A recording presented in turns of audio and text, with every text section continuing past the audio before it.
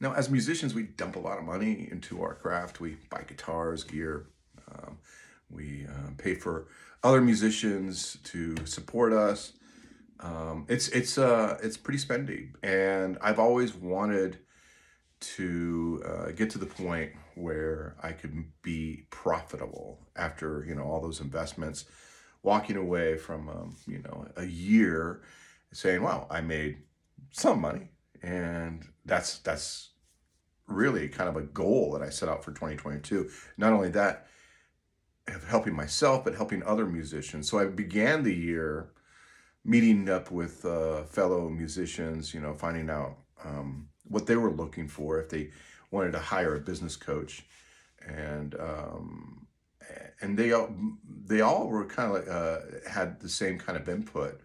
It really kind of focused in on making more money at your live shows and making more money from your album distribution. So rather than driving their careers into the gutter, I wanted to make sure that I could do it myself. And I kind of combined those two efforts of live performing and recording music and releasing music and all that. And just to identify, well, first to really have a product out there as a musician to say, hey, I'd like to book a show. Here's what I sound like. But also, um, I wanted to see what are the revenue channels from this whole journey. And I've discovered that there are really two main revenue channels, and that's a performing is the biggest revenue channel. If you get out there and you're performing in front of a crowd, you're going to be making money from the folks who book you. You're going to be making money from tips. You're going to be making money from ASCAP, paying you for your royalties of performing your own music, and even paying for your covers. Not much, but it is a stream. And secondly, releasing music. I've discovered what are the top channels so far for me.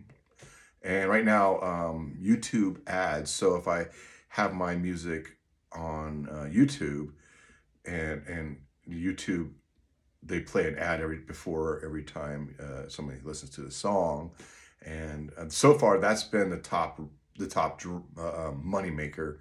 But behind that is Spotify, which, I mean, you get a ton of more plays, but not that much money. I mean, everything they say about Spotify is true. They don't really pay their musicians at all.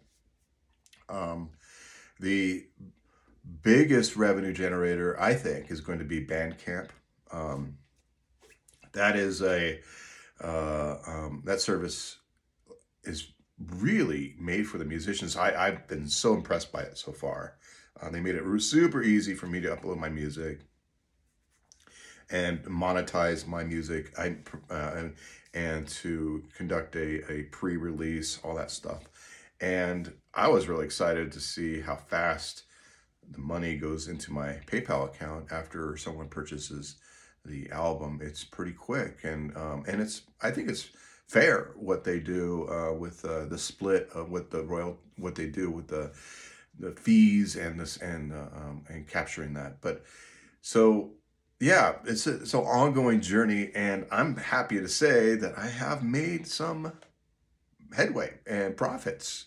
And so it's the blue skies are ahead, and we're going to be making more money. And then hopefully I'll be working with other musicians and helping them make money as well.